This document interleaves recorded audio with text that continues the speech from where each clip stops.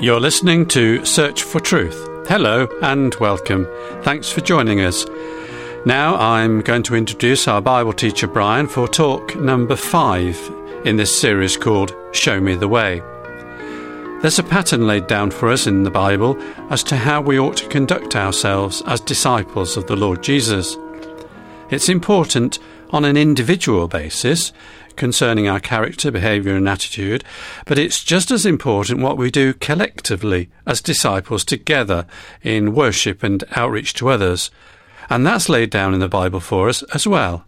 So let's go to Brian to tell us more about this with his talk called The Way of the Truth. Thanks, John. The Apostle Peter in the Bible warns about false prophets among the people, just as there will also be false teachers amongst you, he said, who will secretly introduce destructive heresies, even denying the master who bought them, bringing swift destruction upon themselves. Many will follow their sensuality, and because of them, the way of the truth will be maligned. Notice, please, his expression, the way of the truth. The Lord Jesus said he was the way. And in our series so far, we've traced how the early Christian movement was referred to in the Acts of the Apostles on many occasions as the way. That's led us to think of them as a distinctive community. And now we'll see how they derive their separate identity from their commitment to the deposit of truth which the Lord had entrusted to them and which shaped their lives. Before we come to that, let me tell you about the occupation of northern Cyprus by Turkish forces in 1974. Looters stripped the region's churches, removing several dozen major frescoes and mosaics dating back to the 6th century. Since then, recovery efforts have resulted in the return of some of the pieces. A major breakthrough came some time back when German police in Munich arrested a central figure in the looting and selling of these church treasures. The cooperation of his former associate, a Dutch art dealer, with the Cypriot and German authorities made the arrest possible. In his apartments, police found Cypriot frescoes, mosaics and stolen paintings, including a possible Picasso, estimated to be worth more than $60 million. But what the Babylonians did to the Jerusalem temple in the 6th century BC was even worse. They looted the temple and carried away its precious and treasured vessels. Here we have the psalmist's view of what the Babylonians did to the beautiful temple Solomon had built. It's from Psalm 74. The enemy has damaged everything within the sanctuary. Your adversaries have roared in the midst of your meeting place. They have set up their own standards for signs. It seems as if one had lifted up his axe in a forest of trees, and now all its carved work they smash with hatchet and hammers. They have burned your sanctuary to the ground. They have defiled the dwelling place of your name. Of course, this was not just desecration of works of art. This was a desecration of the place where God had said he would dwell on earth. They smashed up God's house like people hacking at trees in a forest, then burned it to the ground. Such contempt.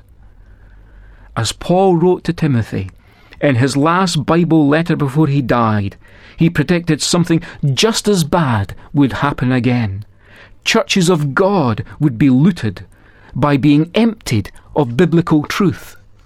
The Apostle Paul shared the concern of the Apostle Peter with which we began, for he also warned of those who turn others away from the truth. The whole emphasis of Paul's last letter is on the Word of God. His last letter was his letter to Timothy. Paul knew his time was short, and when time is short, the mind tends to be concentrated on the things of real value. And for Paul, that meant the truth of God's Word. He tells Timothy in 2 Timothy, hold on to the pattern of teaching and pass it on to others. Pass on, he says, to others the teaching you have heard from me. Then he tells him to correctly teach the word of truth and directs him to the sacred scriptures, reminding him that all Scripture is profitable. Finally, he says, proclaim the message, or preach the word. But in relation to what we've been saying, I want to emphasize 3 verses from Paul's letters to Timothy. 3 verses which are all very similar. In fact, Paul uses the same verb and noun in triplicate as he gives this command to Timothy. Its first mention is found in 1 Timothy chapter 6. And I'm reading from the English Standard Version. And there Paul says, Timothy, guard the deposit entrusted to you.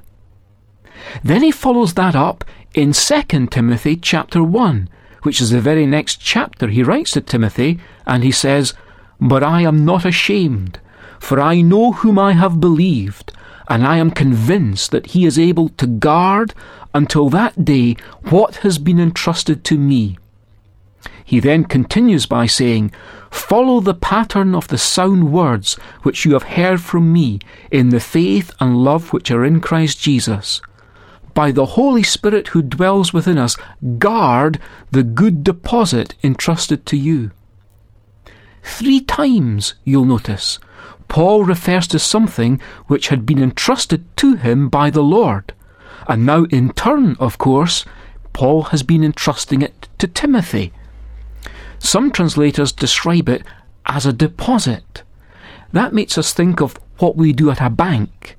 We deposit money there for safekeeping and for the bank to use on our behalf so that we gain interest on it.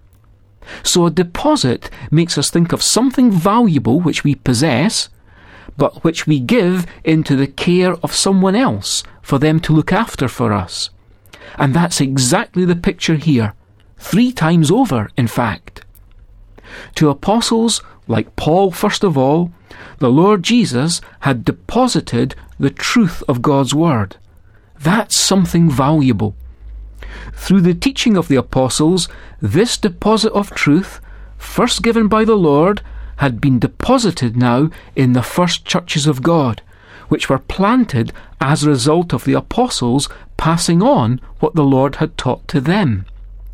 Now, as Paul faced up to death, this concern was uppermost in his mind, that these churches would be looted of this valuable deposit by the action of false teachers bringing in error and introducing wrong teaching. Paul saw the Lord's teaching, of which he had been made a steward, as something good, something beautiful in fact, a precious treasure, no less. It was to be held in trust from the Lord until the day that he would stand before the risen Christ at his judgment seat to give an account of his stewardship. Until then, it was to be guarded or kept as a prized possession. So with a word of military command, Paul says to Timothy 3 times, guard it. I wonder if we have a passion for God's truth like Paul did. It's the fact that Paul tells Timothy 3 times over to guard the deposit of truth that shows his intensity, his passion. If Timothy succeeded in guarding the truth, keeping it from attack by all who dispose of inconvenient bits, then this would be a demonstration of the Spirit's power. There's an illustration of what Paul means when he tells Timothy to guard the truth. Once, when Paul gave his testimony of how he came to Christ, he said, this is Acts chapter 22, and when the blood of your witness Stephen was being shed, I also was standing by approving and watching out for the coats of those who were slaying him. When it says watching out for the coats, it is exactly the same as guarding the coats. It's the same word that he uses to Timothy. Those coats were people's treasured possessions, and they charged Paul with the responsibility of making sure that nothing happened to them while he was looking after them. They had handed them to Paul, and they expected them to be returned in the same condition as before. And that's what Paul meant here too, The Lord's handed his truth to us, and will one day require it again at our hands, or at least demand an account of our stewardship. The truth, as Paul handed it to Timothy, was no mere outline or rough sketch of truth. What Paul had handed to Timothy for safekeeping was the pattern of sound words. The word pattern means a mould or model, so something definite and very precise. One Bible version, in fact, translates it as the standard, as in the standard teaching in all the then churches of God. And that's exactly what it was, for Paul taught the same thing wherever he went. He says, as I teach everywhere in every church, when he wrote in 1 Corinthians chapter 4. In one part of the world where churches of God are growing fast today, I asked what was drawing people. I was told it was their evident adherence to this very same standard of the apostles' teaching of the first century, something they were spreading through a network of cell groups for home Bible study. Not a few who'd applied for fellowship professed to having been led to the Saviour by the earnest zeal of teenage girls in that church. Women were winning women with the Word in home Bible study settings. Interviewees said they were impressed with the biblical role of women in worship there.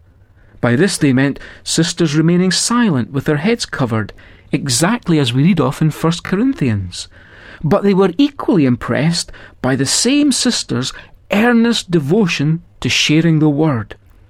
They would doubtless say that faithfulness to the biblical pattern promotes growth in their experience.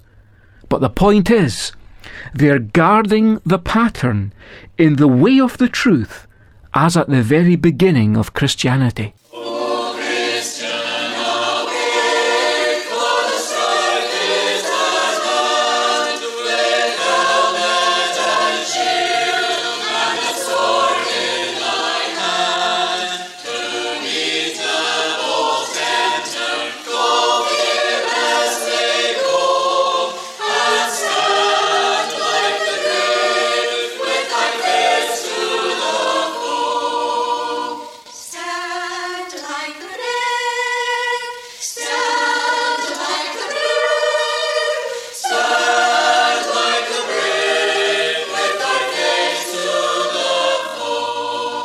The teaching of the apostles was, of course, the Lord's teaching. It's the truth of God that we've been urged to defend, as Brian has said in his talk today. The words of our hymn are worth repeating, therefore. The cause of thy master with vigour defend. Be watchful, be zealous, and fight to the end, and stand like the brave.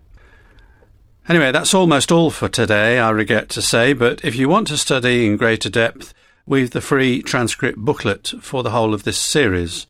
So if you'd like a booklet, please contact us and ask for the title, Show Me the Way. And if you're using the post, here's the address. Search for Truth, P.O. Box 111, Leigh, spelt Leigh, and the postcode WN7 England. The email address is sft@churchesofgod.info. You may also be interested to access programs and helpful advice on our website at www.searchfortruth.org.uk. So thanks for listening. It's been great to have your company. If you can, please join us next week for the way of worship and service. But until then, it's very best wishes from Brian, David, our singers, and me, John. Cheerio, and may God richly bless you.